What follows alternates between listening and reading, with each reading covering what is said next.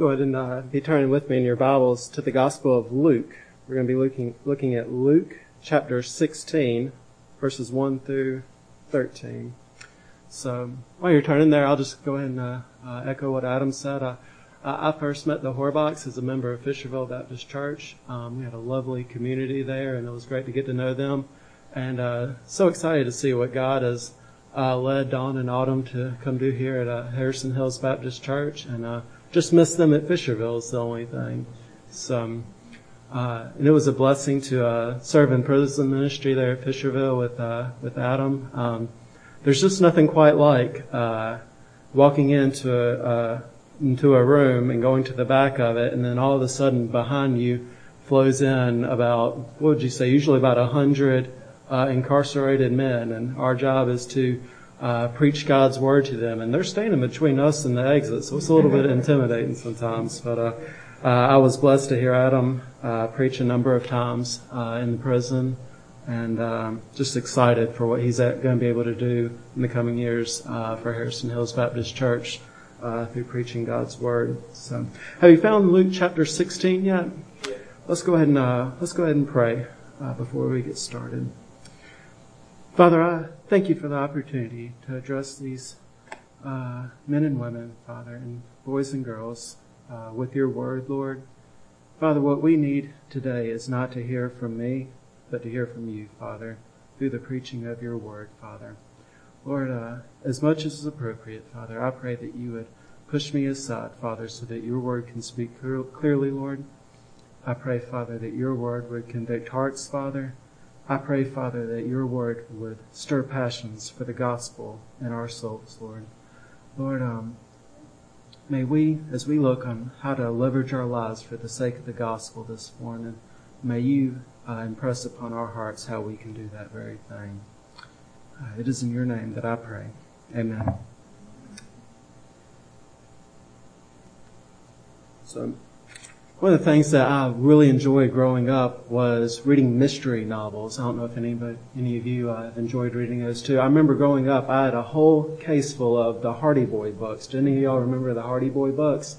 My family had an entire set of about 60 of them, and they would fill about 2 bookcases about this wide, about 2 or 3 shelves deep. I loved reading them. I loved reading every word of them by the time I was before the age of 10 even.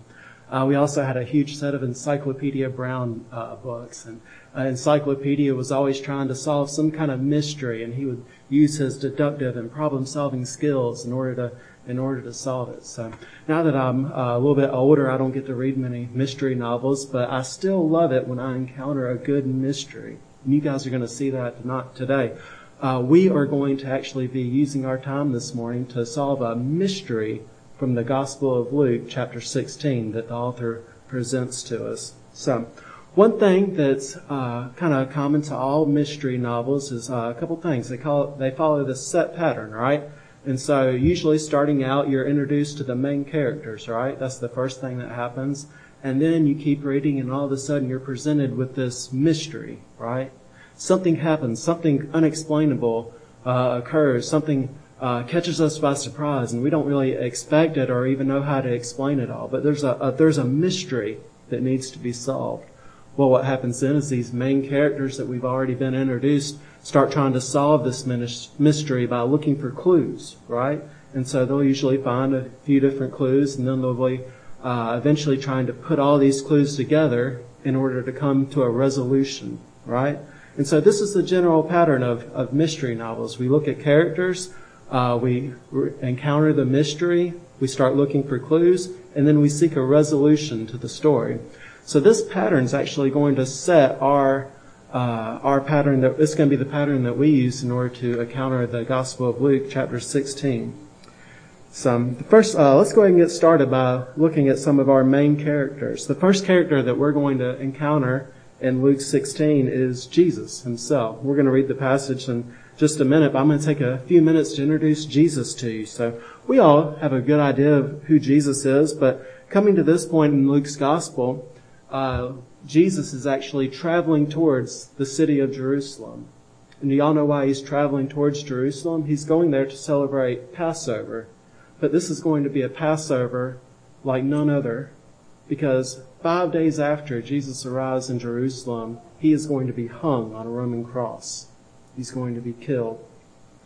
Now the Romans think that they knew why they were sacrificing, or not sacrificing their minds. They think they knew why they were putting Jesus to death on a Roman cross. The Jewish authorities thought that they knew why they were putting Jesus to death on a Roman cross. It was because they didn't like him or like his message.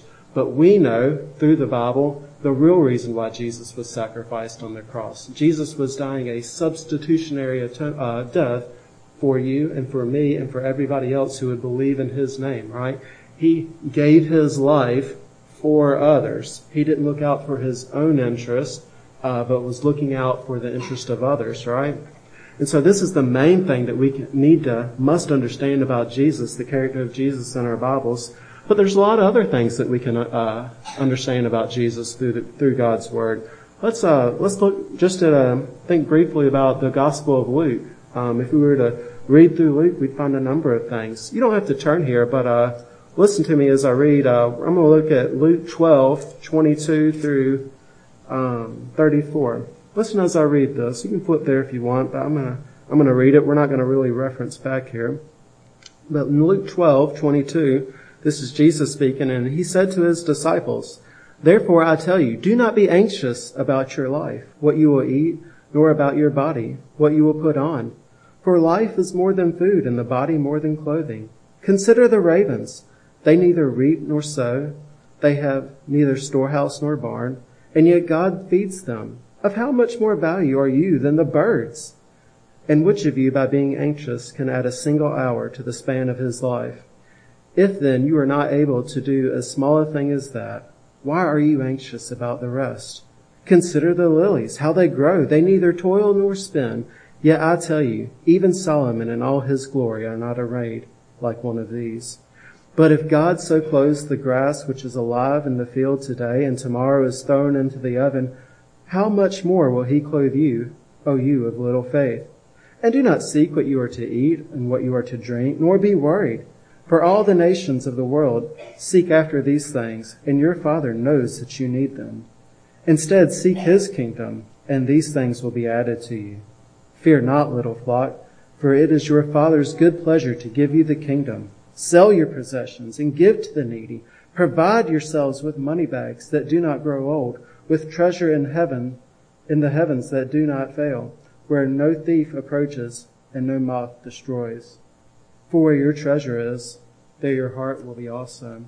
So Jesus died a sacrificial death on the cross for our sins. We've also learned that Jesus was a great teacher, wasn't he?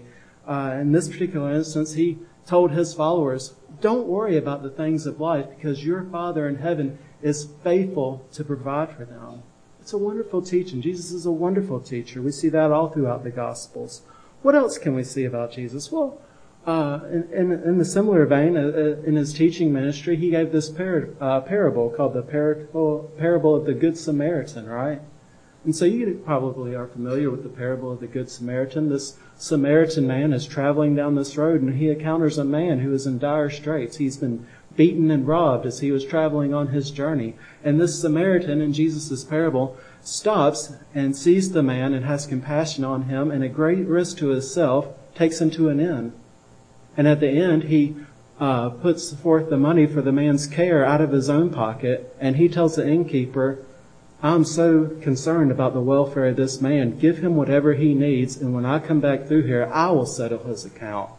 And so Jesus gives us this parable of the Good Samaritan as an illustration of how we should be concerned with the lives of others.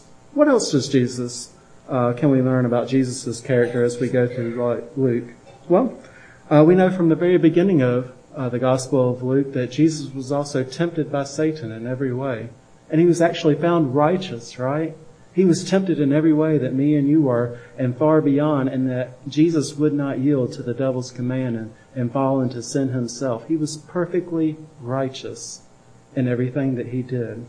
And so 4 things that are going to be crucial as we encounter Luke 16 to remember about Jesus, our main character, is that he was going to give his life as a sacrifice for others, that he was a fantastic teacher, and that he was tempted in every way and yet found without sin.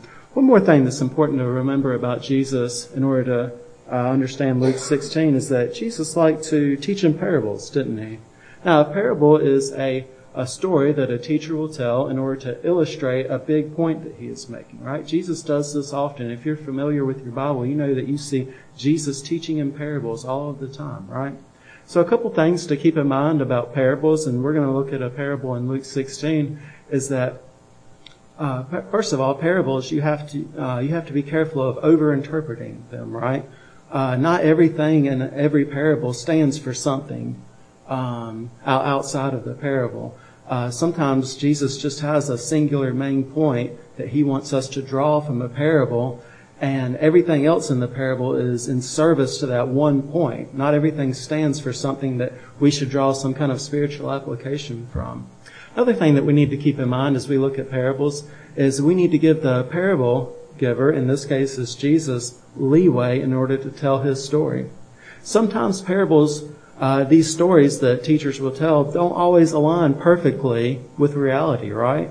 And we have to, as the receivers of the parable, we have to be okay with that. We have to give the teacher leeway in order to tell the story, in order to make his point. So we've been introduced to one of our characters. There's really only two characters in our mystery this morning. The other character is the shrewd servant. That doesn't sound good just from the start. Let's introduce ourselves to the shrewd servant by beginning reading Luke 16. Okay? So Luke 16, starting in verse 1. He, that's Jesus, also said to the disciples, "There was a rich man who had a manager, and charges were brought to him that this man was wasting his possessions. And he called him and said to him, 'What is this I hear about you? Turn in the account of your management, for you can no longer be manager.' And the manager said to himself, 'What shall I do, since my master is taking the management away from me? I am not strong enough to dig, and I am ashamed to beg. I have decided what to do, so that when I am removed from the management, people may receive me into their houses.' So summoning his master's debtors, one by one, he said to the first, 'How much do you owe my master?' And he said, 100 measures of oil. He said to him, 'Take your bill, sit down quickly, and write 50. Then he said to another, 'And how much do you owe?' And he said, 100 measures of wheat. And he said to him, 'Take your bill, and write 80. The master commended the dishonest manager for his shrewdness. For the sons of this world are more shrewd in dealing with their own generation than the sons of light.'" And so we've been introduced to Jesus so far, and now we've been introduced to the shrewd manager. And I think it's safe to say our general evaluation of this shrewd manager is that this man is a scumbag, right? I mean, this man is dishonest. He is stealing from the master for his own gain. Let's give a little recap to what this man has done. He's the steward of his master. So basically what this means is that his master had lent out money to a variety of people, most likely farmers, and he was going to be repaid from those farmers, and he couldn't keep up with all that he had done himself, so he hired this manager, this steward, in order to keep track of these accounts. And he found out that this steward was not doing a good job keeping track of the master's money. And he says, "You know what? I just can't afford to have somebody in your position making these kinds of errors that you are, so you're done. You're fired." And the manager turns his focus inward and says, "How am I going to provide for myself?" And he already knows at least in his mind, he's not going to be able to work hard. Nobody else is going to trust him as a manager. And he said he's too rich, or has too much pride to beg. And so he hatches this scheme, right? And before he is actually done with his managerial duties, while he's still doing that, he hatches this scheme in order to win himself some friends for when he is no longer the manager of this master's house. And he goes to the master's debtor and he says, "Guys, you used to owe 100 of bars of wheat or $100 or whatever. Let's cut that down by 80%. Now you only owe 20, right?" Now, the other week I helped a friend of mine moved here into the area, and I was thinking about him and thinking about my sermon, and I would be willing to suspect if somebody were to show up to his front door a week or two after he moved into his new house and said, you know that huge mortgage that you took out in order to purchase this home for your family? Let's cut it by 80%. He's through the roof, right? He is excited. He loves this news, right? This is good news. Any of you, if you have a debt in that magnitude, would be ecstatic if somebody were to show up and tell you that. But here's the problem. We might be excited if we were on the receiving end of that, but the master would not be excited. For my friend, the owner of the note at the bank would not be excited if one of their managers cut his mortgage by 80%, right? See, that's the thing. I think we can all agree we would love to be on the receiving end of this, but we can all actually know intuitively that what this dishonest manager does is just that. It is dishonest. It is deceitful. It is reprehensible. In fact, I think we could go so far as to say that there is nothing in this man's character, as we have him presented in this parable, that we would want to emulate in our own lives. This man is a scumbag, the worst possible type of person, right? And so far we're going through our mystery, and we've looked at two characters. We've looked at Jesus, and we've been introduced to this shrewd manager. Now let's look at the mystery. The mystery, I think we're confronted with in verse 9. This is Jesus speaking. He's just told this parable, and he says, I tell you, make friends for yourself by means of unrighteous wealth, so that when it fails, they may receive you into eternal dwellings. This is a little bit difficult for us to understand and gather, just to make sure that we're all on the same board. Jesus has told this parable of this dishonest, shrewd manager who has swindled his master out of his fortune in order to make friends for himself, in order that he would be protected and provided for in his future. What he has done is dishonest, and Jesus tells his followers, you see that manager? This reprehensible person who's just done this dishonest thing? I want you guys to be like that. And it doesn't make sense, right? We're all sitting there reading this, at least I am, and I'm thinking, what in the world is Jesus getting at here? Why would I want to be like a dishonest, reprehensible steward like this man is? It's a mystery, isn't it? Why would Jesus hold this man up as a model for his followers to emulate? It doesn't make sense, does it? From what we know of Jesus and his character, Jesus has just told his disciples, I read it for you back in Luke chapter 12, don't worry about the needs that you have in this world, because God is going to be faithful in order to provide for you. Don't always look out for number one. Look out for others. God is faithful and just to take care of you.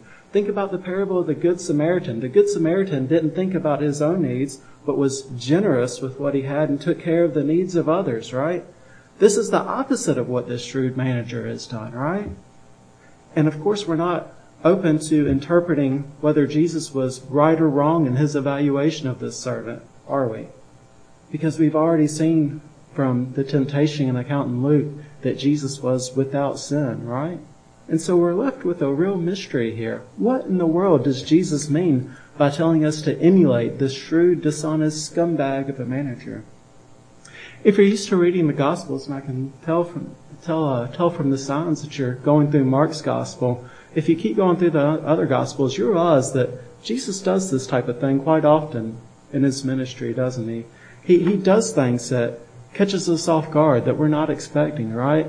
There's another instance of a parable in which he compares God to a dishonest judge. A widow is looking for a judge to rule in a case that she has, but the judge won't do it.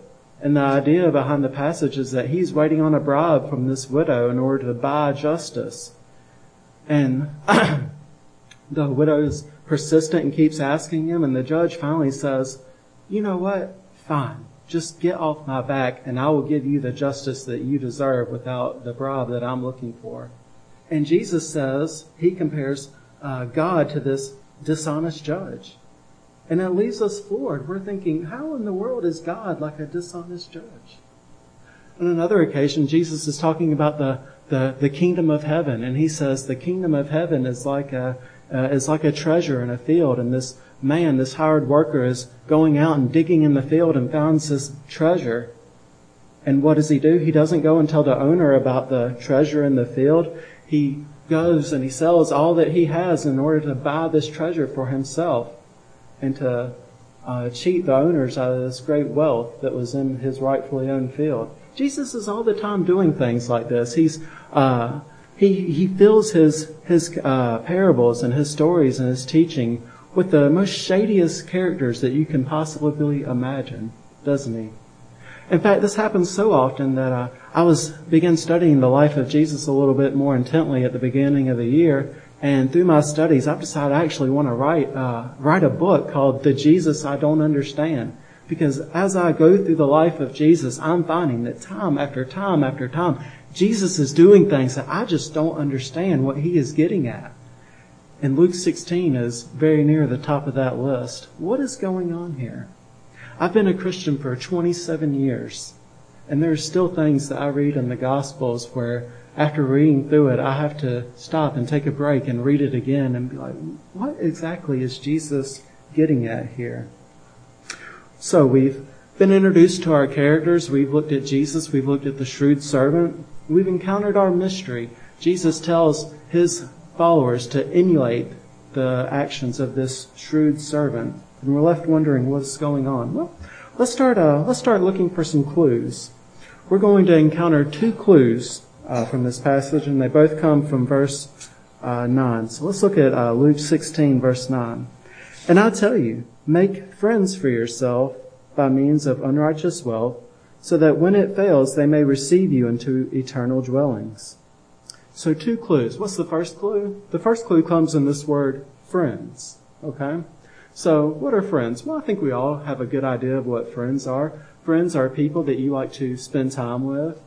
You usually share similar interests with your friends. You like to hang out with one another. Sometimes a friend can help you out if you are in a bind. They can come to your aid and to your rescue. I have tons of friends at Fisherville. I'm sure Adam has gotten to be friends with you. I hope I am able to interact with y'all later and become better friends with you all. We all have an innate knowledge of what a friend is, but there's something a little bit different about these friends that Jesus is referencing here, isn't there? Because these aren't just friends like me and you would be friends, or like the other friends that you might know. These are friends in heavenly places, aren't they? They are friends that are able to help you out in heavenly places. Now, you all look like wonderful people. I'm sure that y'all are some of God's best saints. But even still, I'm not sure that anybody I'm looking at now has the power to help me out in heaven, right? Is anybody able to do that in here? Does anybody got some strings that they can pull for me in heavenly places? I don't think so. There's something else about these friends that is going on here. These are friends that have some connections in heaven. So who exactly are these friends? Are these friends perhaps angels? Is Jesus telling us to make friends with angels in order that they might help us out in heaven if we need it? Well, I don't think so. From everything that we read in Scripture, the angels aren't really there to serve us, for us to be friends with. They are there to serve God, right? And so if we're thinking about who these friends are in heavenly places, we might first think of angels, but that's not really likely. Well, perhaps it's other saints from the past. Maybe it's friends from the past that have already made it to heaven. They have died and lived faithfully and found themselves in heaven. Maybe our friends in heavenly places refers to these people. Well, then again, we run into the same problem. None of our friends that have gone on to heavenly places are going to be able to pull any strings for us, right? They are the ones that are in need of the strings pulled for them, right? We are all the same before God. We are all sinners in need of God's grace. Our friends in heaven have no strings that they can pull for us. Perhaps let's look at one last option. Maybe our friends in heaven, maybe this is Jesus' veiled way of referring to himself, maybe. We consider Jesus to be a friend. He is our friend in heavenly places. He is seated at the right hand of God. Maybe Jesus is that friend that we're supposed to look to pull strings for us in heavenly places. That might be a good option, but there's a problem there too, isn't there? Because here's the thing. We don't do favors for Jesus in order for him to do favors for us in heaven, right? We don't do things for Jesus in order to earn his grace, right? And that's what essentially Jesus is telling us to do in this passage. Make friends for yourself in heavenly places. But that doesn't describe our relationship with Jesus Christ at all, does it? And so we're left wondering, well, Jesus tells us to make friends in heavenly places. Who exactly are these friends that Jesus is telling us to make? You all ready for the big reveal? Who are these friends? I actually think it's nobody.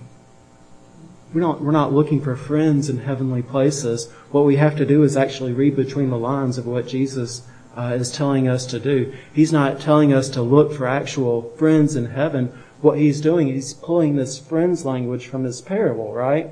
The shrewd manager was making friends for himself with his master's money that would protect him in the future. Well, that's actually the principle that Jesus is wanting us to learn. He is wanting us to prepare ourselves for eternity, right? And so the friends that the shrewd manager makes is actually us preparing ourselves for eternity. Okay, so that's our first clue, our friends. Jesus is telling us to prepare ourselves for eternity. Let's think about our second clue. Our second clue comes from the words unrighteous wealth. Okay? Now, most of you probably know what friends are. I have an inkling that you probably understand. You hopefully don't have any, but you probably have an inkling what unrighteous wealth is, right? I mean, to me, this sounds like ill-gotten wealth, right? And so Jesus is saying, followers, you need to use this ill-gotten wealth in order to make friends for yourself in the kingdom of heaven. And yet here, we found a clue, but we kind of have a hard time understanding what this clue is telling us, right? What in the world does Jesus mean by telling us to acquire unrighteous wealth in order to win friends for ourselves in heaven? I mean, what exactly is Jesus asking us to do here, right? I mean, we are to go out and acquire ill-gotten wealth? Are we supposed to hold up a gas station or make a drug deal, perhaps? What exactly is this unrighteous wealth that Jesus is telling us to pursue?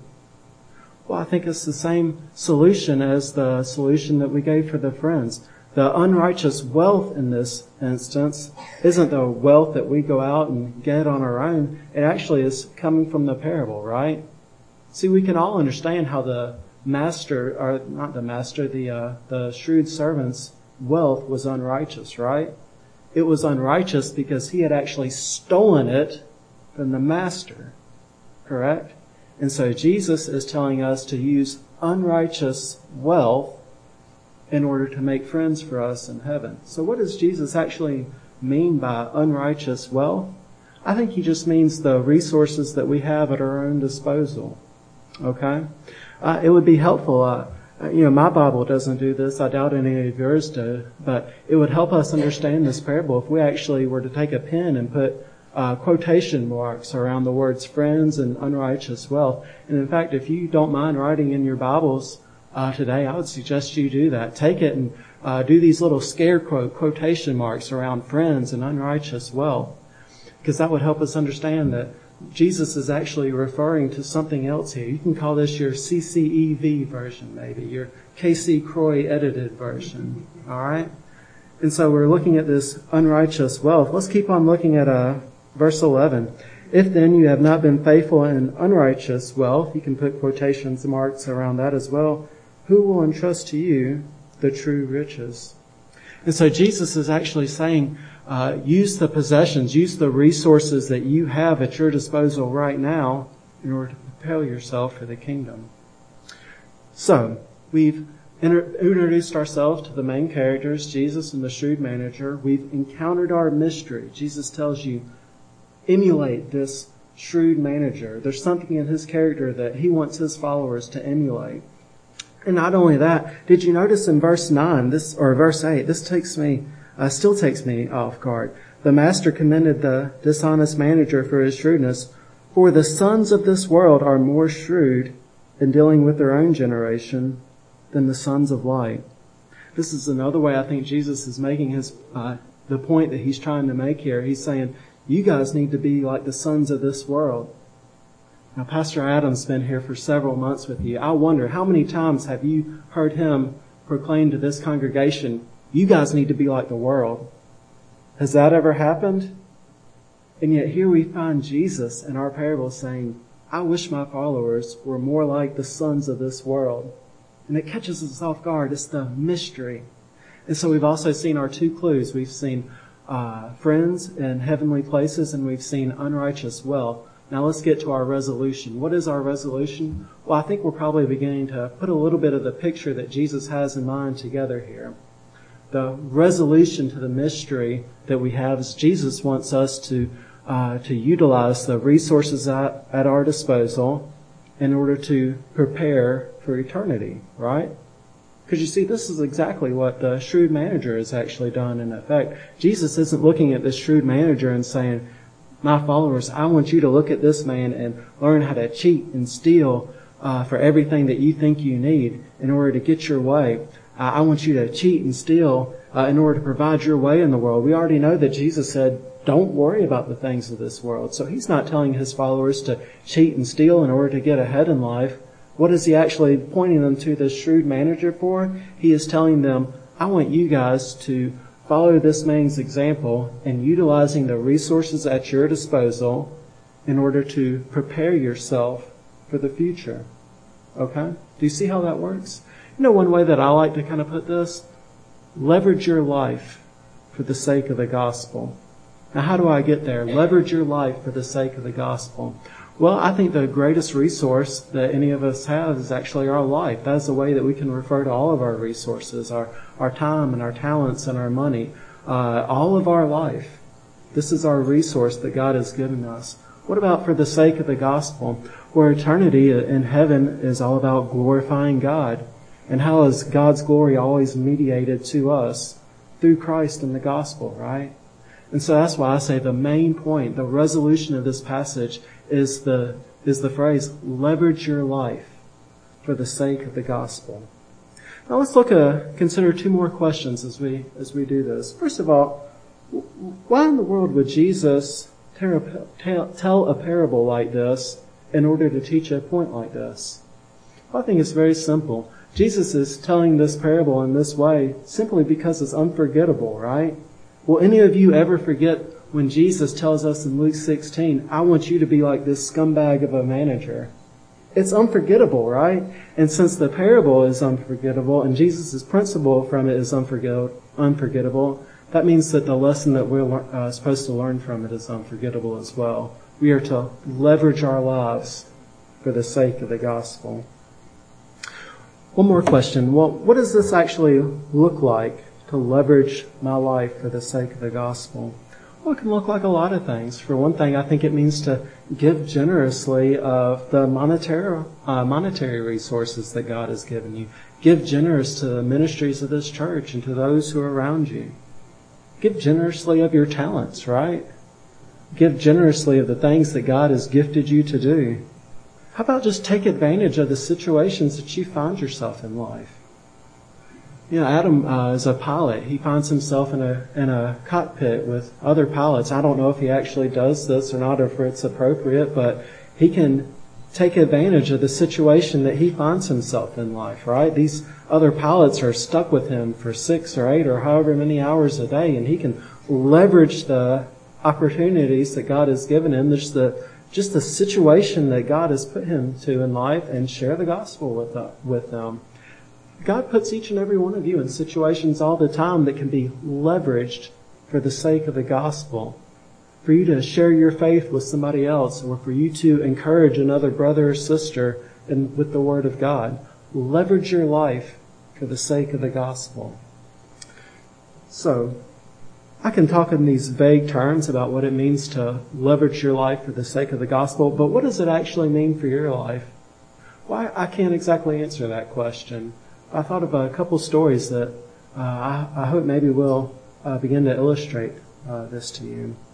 So a couple of examples of leveraging your life for the sake of the gospel. A couple of years ago, I attended a luncheon from the university that I graduated from. I graduated from North Greenville University in Greenville, South Carolina. It's a wonderful school. And I attended this luncheon for the alumni, and heard an address by the president. In the president's address, he told us a remarkable story that I'm probably never going to forget. He said that he went into the donor alumni office of his school one time and said, "Guys, I want you to tell me, out of all our alumni, all the people who have donated to the school, who has donated the most number of times? Not who has donated the most money, but who has donated the most number of times to North Greenville University?" And what he found out was that there was this student who graduated from the school nearly 60 years before that. He graduated from North Greenville University before it was a university, before it was a college. He graduated while it was still chartered to be a high school in upstate South Carolina. And for the past 60 years, this man had given over 200 times to North Greenville University. Now, it was never very much. It was always about $15 or $20, but over 200 times in 60 years. And the president of the school said, "I've got to meet this man." He still lived in the area, and so he drove out to this man's house. He said he'll never forget what it was like to visit that man. He drove up to this small 2-bedroom house on a highway in between Greer and Greenville, South Carolina, and walked out to meet this man. This man worked at a tire plant just outside of Greenville, South Carolina, for over 40 years. The president of my university said when he walked into the man's house, it was one of the most sparsely furnitured homes that he has ever been in before. And yet this man was able to give over 200 times to North Greenville University. If you added up all of his donations, he was able to give almost $6,000 to the school. So this man that lived in this little 2-bedroom shack on a highway between Greenville and Greer, South Carolina, was able to donate this much of his income and his wealth. What the president found out was every time the man had about $15 or $20 to spare, he would write a check to the university in order to donate it for him. And the president asked him, "Why did you do this? I mean, why did you spend your life giving your excess to the university?" And the man's response blew him away. He said, "It's because North Greenville made such a gospel difference in my life. I remember the gospel was taught when I was a student there, and I want to contribute to the gospel ministry of this university." That is leveraging your life for the sake of the gospel. It doesn't mean that you have more than anybody else or more to give, but it means that you take what you do have and you leverage it for the sake of the gospel. Let me share another story with you. This one's from a little bit closer to home. I want to tell you about a man named Willard Joyner. Willard Joyner is my father-in-law. He's Autumn's father. I've known Willard Joyner for 12 years, and let me tell you some things about Willard Joyner. For most of my wife's life growing up, they would spend, I originally said one Sunday a month, but she told me it was actually more than one Sunday a month. So a couple Sundays every month, her family would actually all get up early, and they wouldn't go to church. They would go to the nursing home before they went to church. And they would go and they would sing for the people in the nursing home. They would, Willard would actually take recordings of the previous week's sermon and actually pass them out for the people in the nursing home who couldn't make it to church themselves so that they could hear God's word preached. And these Sundays that he went and ministered at the nursing home were the Sundays that he actually got to sleep in. Because if he wasn't going to the nursing home, he was showing up at the actual church early because he did sound ministry. You see, Willard Joyner spent his entire career working for the phone company in Greenville, North Carolina. And he never really had very much money. He used the income that he got to raise his family and to contribute to his farm back home. He never really had very much money to give to anybody. But he knew what he did have, and that was time and talents, right? And so he would go and visit the nursing home before church. Autumn and I, when we're on our way to church, we have to do everything that we can just to show up 10 minutes late to church, right? You probably know the feeling. And yet this man was getting his family up early on a Sunday morning, going and ministering in these nursing homes, showing up on Wednesday and Saturday nights in order to do sound ministry at his church. If you want an example of what it means to leverage your life for the sake of the gospel, think of a man like Willard Joyner. He leveraged his talents and the things that God has given him for the sake of the gospel. Let me give you one more story along this line. A couple guys have their names written down. Their names are John Courtines and Gregory Balmer. Now, you might not have ever heard of Jonathan Courtines and Gregory Balmer. Let me tell you about them. These two guys were enrolled in the Harvard School of Business. Okay? So they were enrolled in this elite business school as MBAs. That's what they were pursuing. And so these were elite business students. And they had gotten into Harvard University. They were on the fast track to making tons of money in their lives, right? And so while they were in the middle of school, though, they began to have questions about why they were there doing that. Because they began to listen to the hopes and dreams of their classmates, and they realized that they were heading towards a very lucrative career, but a very empty and hollow life, right? And so both of these guys were Christians, and they actually said, while we're in the midst of our studies at Harvard Business School, let's do a study of the Gospels and actually find out what Jesus tells us about how we should spend the money, what our money should finance, what hope and dreams our money should finance. And what they came away with was amazing. They came away learning their study in the Gospel. They found out that they've been confronted with the wrong question their entire lives. You see, in church their entire lives, they had always heard the question put this way: how much money do I have to give out of my income in order to do my part? Well, after studying the Gospels, they came out with a different principle. They said, the real question is, how much money do I dare keep for myself from what God is giving us? I think it's a wonderful implication to draw from this passage. John Courtines and Gregory Balmer wrote up their study in a book called God and Wealth. It's actually a remarkable book. And if you actually purchase that book, all the proceeds that they go to it actually go to Christian ministries. But they actually said, we are on the fast track to earning tons and tons of money and wealth in our life. But that money and wealth is not for us to invest in ourselves and in our own joy. That money is for us to invest in the gospel. We want to see how much of our income and our worth we can give away for the sake of the gospel throughout the course of our lives. That is leveraging your life for the sake of the gospel. What exactly does that look like in your life? I can't really fill in the details for you. I said I had one more story for you, but I actually have one more that I want to share with you. And that's my story. I want to share with you about how Autumn and I are seeking to leverage our lives for the sake of the gospel. This isn't how everybody leverages their life for the sake of the gospel. That's the way that we feel like God is leading us. In about 2008, I was a seminary student at Southeastern Seminary in Wake Forest, North Carolina. And I was wrestling through what I felt like God was calling me to do with my life, with the ministry that I felt like He was leading me to. And I realized that God was showing me that I was gifted in two particular areas. One was just academics. I love studying God's Word.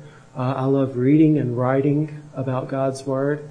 I love teaching God's Word to other people. And so God kind of showed me that He was gifting me in some of these academic ways, and pointing me perhaps to get a PhD and get a job teaching future ministers at a school. But God gave me another passion while I was at Southeastern Seminary, and that passion was missions. Southeastern was great at challenging its students to think about the Great Commission and its implications for our lives, and that's certainly one thing that I wrestled with while I was a student there. And so I had these two things that I felt so strongly that God was leading me to: academic study and teaching and missions.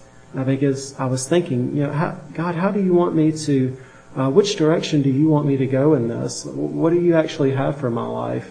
And what God actually revealed to me is that He doesn't want me to choose one or the other of these avenues of ministry. He wants me to actually combine them. God is calling me to theological education in a missionary setting overseas. where the theological education otherwise wouldn't be available to the people who would receive it. A couple of things helped confirm this call in my life. I took a couple of mission trips when I was about to graduate from seminary. One was to a town called Soweto. It's just outside of Johannesburg, South Africa. I went down there with a missions team, and we met a missionary, and I actually went with the missionary to a church that he had planted. And I got to this church, and it had wonderful believers in it, and I was expecting one of the believers to stand up and to preach the sermon for us at the church plant, right? But when we actually got there, it wasn't one of the believers of the church that stood up to preach the sermon. It was the missionary himself. And so I said, okay, he's the missionary. He certainly is qualified to speak about God's Word. I'll listen to him and ask him later. And so I did. Later I asked him, I was like, you gave a wonderful message, but why weren't the believers at the church that you've planted, why wasn't one of them charged with preaching God's Word? And I'll never forget what he told me. He's like, Casey, this is absolutely the ideal, what I want to have happen in this church. This is what needs to happen in order for this to be a real church plant. But he just told me the men in this church simply do not feel prepared in order to teach this church. I was floored. I was like, well, what's it going to take to get them prepared? And he said, Casey, I mean, I could spend the next 4 to 5 years discipling these believers and training them in order to try and prepare them to preach. But he said, quite frankly, my missions organization will not allow me to do that. I'm called to plant churches, and once I've planted one church, I'm expected to move on and share the gospel and begin to plant another church. And he said, Casey, whether you like this or not, I actually agree with him. I'm not called to camp out at one place for 4 or 5 years. I'm called to plant churches. And so he said, we're left at a little bit of a bad spot here, because these guys can come and learn from me and try and stay one step ahead of their congregation their entire life for this church. That's not going to be a very good spot. So we don't really know what else to do for them right now. And I thought, theological education. That's what these guys need, is somebody willing to plant their life with them for 4 or 5 years in order to train them to study God's Word for themselves. Let me tell you another story. I did another mission trip soon after I left seminary to Mumbai, India. And this one I'll never really forget for as long as I live. The missionary that we met there in Mumbai, India, said, you guys are going out. It was Sunday, and they said, you guys are going out to visit different Indian churches this morning. And he said, Casey, you are actually going to the largest evangelical church in this area. He says it's a very special church. Not only does the pastor, not only is he the leader of the church, he actually leads the music at this church. He leads the singing. And so I was excited. I went to this church, and lo and behold, this pastor got up and led the music. As far as I could tell, it was in Hindi, so I didn't understand it. But as far as I could tell, he did a great job. Everybody was excited to worship at that congregation. And then to my dismay, when the time for preaching came, this Indian pastor of the largest evangelical church in that area sat down, and a 10-year-old girl stood up with no Bible and began to address the congregation for 30 minutes. I couldn't understand what she was saying, but I had a friend who had come with me who understood Hindi, which is what she was speaking in. He said, Casey, she just talked about how she was wandering around the city one night and got scared, and how God protected her. And I'm thankful that God protected her, but I'm dismayed that that congregation, the largest one in the area, left church that Sunday without hearing from God's Word. And the feeling that I got was that wasn't necessarily out of the ordinary. I got back to the missions place and told the missionary what had happened, and he just wouldn't believe me. I mean, in his mind, people are showing up. That means the gospel's being preached and things are going well there. These are things that are confirming my call as a theological educator overseas. One last story that I'll share with you comes from my wife, Autumn. I'm talking about how God has confirmed my call to theological education overseas. The best way that He has done that is by introducing me to Autumn Croy and allowing me to marry her. Autumn was a missionary for 2 years after she graduated from college. in Peru, South America.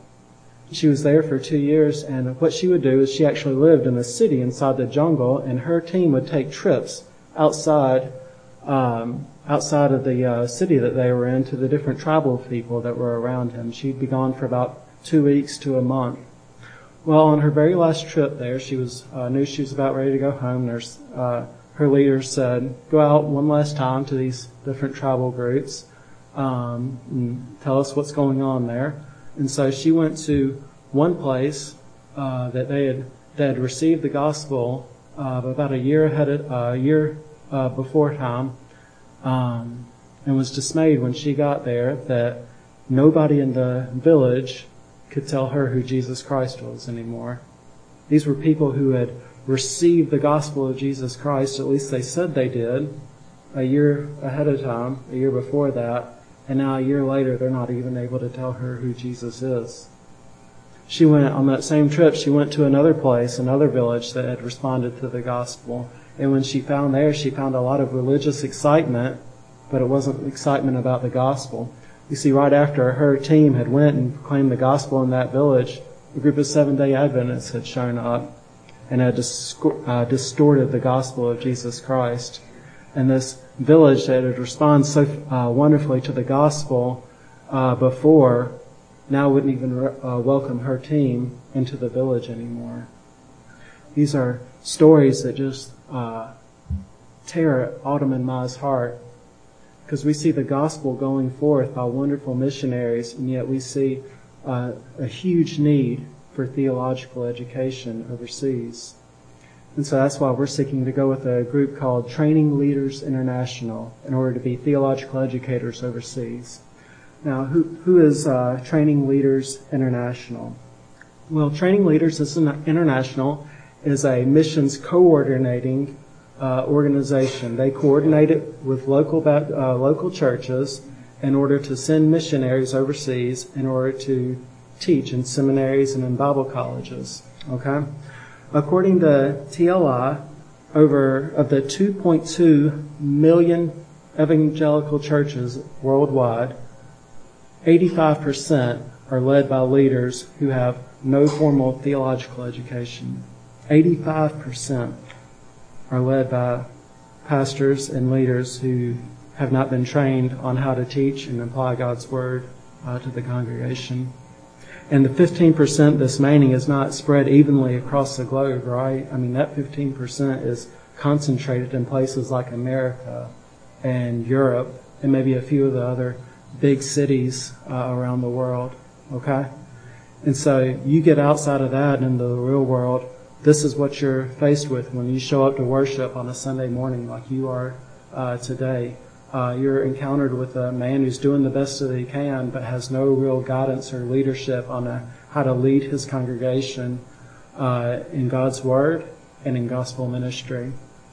You know, I was thinking the other day, I guess I was maybe getting a little discouraged, but I was thinking, how in the world am I going to convince people to contribute to our ministry through TLI? And then suddenly the thought dawned on me, it's going to be easy actually, right? Because here's all that I have to do. I have to find men who are faithfully preaching to their congregations on Sunday morning, faithfully preaching and expositing God's Word. And I have to go and ask to speak at these congregations like this one, and I have to tell you guys what you guys experience on at least a weekly, perhaps even 2 or even 3 times a week, what you guys experience from God's Word. 85% of the churches in this world never get to experience that. Okay? 85% of the churches around this world never get to hear expository preaching from the pulpit or never get to be encouraged to how they can leverage their lives for the sake of the gospel. So we are going with Training Leaders International. That's our mission sending organization that's coordinating with our church, Fisherville Baptist Church, in order to send us overseas. Where exactly are they sending us? Well, we are going to a place called Natal, Brazil. Okay, and I'm going to be teaching at a school called simply the School of Christian Pastors. Now, if you can envision Brazil in your mind's eye, you can kind of think of it as kind of like a a triangle or an arrow pointing out into the Atlantic Ocean. Well, Natal, Brazil is right at the tip of this triangle, right on the eastern seaboard of Brazil. And the School of Christian Pastors there is actually the vision of a pastor in Natal named Sandro Eugenio. He is the pastor of the Christian or the Baptist Church of Natal. Is what his church is called. Sandro is actually a unique pastor in Brazil. This man has been committed to expository preaching for over 30 years at his church. He's seen remarkable growth in his church. He's got a wonderful ministry there. But you know what? As remarkable as it is for him to see his own ministry go, when I visited there in February, he shared a couple things with me. He shared with me that he's seen his own ministry grow during that time, but he's also seen a lot of other growth in his town that he's not that excited about. You see, what he's seen a lot of churches grow, and when he was driving me around town in his broken English, he would point to these huge, magnificent-looking church buildings around Natal, and he would say, "Casey," and he'd point at these churches, and he'd say, "This church, lots of money, but no Bible." And I knew exactly what he meant. You see, in Natal and in the rest of Brazil, they think of themselves as Christian, but they are not true followers of the gospel of Jesus Christ, because Brazil is filled up with tons of people who are telling their congregations that if you will give money to this church, God is going to make you healthy, and God is going to give you even more money in return, and you will have such a wonderful life if you will just give money to this church. And Pastor Sandro sees this going on all around him, and it breaks his heart, because he knows right now, currently, there is a new generation of pastors that are being brought up in Brazil. And he knows if they're not given a better vision, that's exactly the kind of ministry that they are going to start themselves. And so he started the School of Christian Pastors in order to try and fight against that tide. He got with Training Leaders International and asked for their help, and they decided to send me. So, talked about who we're going with and where we are going. Let's talk about how you can help support us. We are in need of two kinds of support, and we're going around to different churches and asking for support in these two ways. First way that you guys can support us is through prayer. Okay? So, how in the world can you help us through prayer? Well, everyone involved in this ministry is going to need your prayer. It's going to be tough for my family to uproot our family from here. It's the only place we've ever had our family, and go to a place like Natal, Brazil. It's going to be hard for the family that we leave here to see us take the grandchildren and take the nieces and nephews and go to a place like that. The School of Christian Pastors needs your prayer. You see, what they're doing is so against the cultural grain of that place. They are hoping to go to these pastors and say, you know what, I know you can make a lot of money being a big pastor at one of these rich churches, but what we want you to do is actually have a gospel-focused, expository preaching-focused ministry. And we're trying to say, give up the money and focus on the gospel. They need your prayers if they're going to be successful in that. The students need your prayers. Because you see, overseas, and you guys know what this is like from having Adam as your pastor, the ministry doesn't stop just because you're in school or just because you're a pastor. So these students that are coming to the School of Christian Pastors are coming when they get off of work. And that Sunday, they don't have time to work on their schoolwork. They have got to go and try and teach in their little small congregations scattered all throughout Natal and the rest of the state. They need your prayers. So how can you support us in prayer? Well, down front here and in the table as you first come in, we actually have a sign-up sheet for a newsletter. Autumn and I, right now, we're producing a newsletter every month. We're hoping to keep it at an every month basis, but we might have to end up doing less as we go. But every month we're sending out a newsletter. And in that newsletter we have a bunch of different prayer requests. We have some stories about what God is doing currently right now in our ministry. And we have a prayer request over on a little bar. And so what's going to happen if you sign up in our prayer list to if you commit to supporting us in prayer and sign up on this list, you are going to get this newsletter delivered to your email box on a monthly basis right now. And what you're committing to do by supporting us in prayer is to open that email, read through the newsletter, see the prayer request, and actually pray for us, right? Maybe you could even print it out and keep it somewhere nearby your home where you could be encountered with it on a regular basis and be reminded to pray for us, right? And so that's what you're committing to do if you commit to praying for us and for our ministry in Natal. Receive that newsletter, embrace it, read it, see the things that we're asking for prayer about, even read the stories that we're sharing and realize the things that we don't even realize we need prayer about, you can recognize through reading the stories that we're sharing with you, and you can know to pray for those things as well. Next way we need your support is simply financial support. We've worked with TLI in order to create a responsible budget for missionaries overseas in Natal doing the type of work that we're wanting to do. And so our responsibility now is to visit different churches and raise the support that we need in order to go.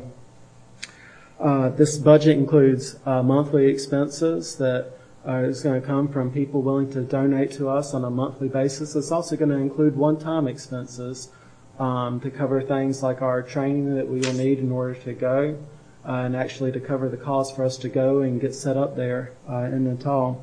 Any way that you could contribute to either one of these budgets would be such a blessing to Autumn and I, and such a blessing to the School of Christian Pastors and the ministry there. I want to close just by, first of all, challenging you for a couple of things.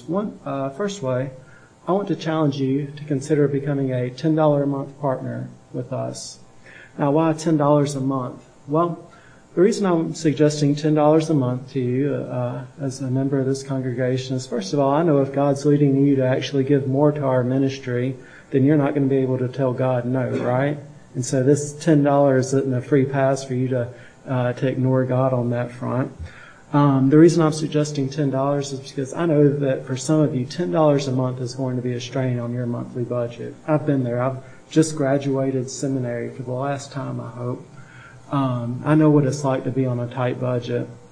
And for some of you, that $10 a month is actually the me money that you have worked out into your budget. I remember when I was a seminary student, I worked full time, and on Fridays I would be given an hour for lunch, and I would go to a coffee shop on Fridays, and I would sit and drink my coffee, and I would have a book with me that had nothing to do with what I was studying, and I would just sit down and enjoy some time reading. Just for me. It was my me time, right? But for some of you, that's what I'm actually asking you to give up potentially. I'm asking you to sacrifice the me time, the me money that you have worked into your budget. I understand this is sacrifice, but I believe it's a way that you can leverage the things that God has given you for the sake of the gospel. For others of you, you are already given $10 a month. You're given way more than $10 a month to the ministries of this church and to missionaries, okay? I don't want your giving to other ministries and missionaries to stop just because the Croys have decided that we want to go to Brazil, right? I want to see you give and increase your giving to ministries, to these different ministries.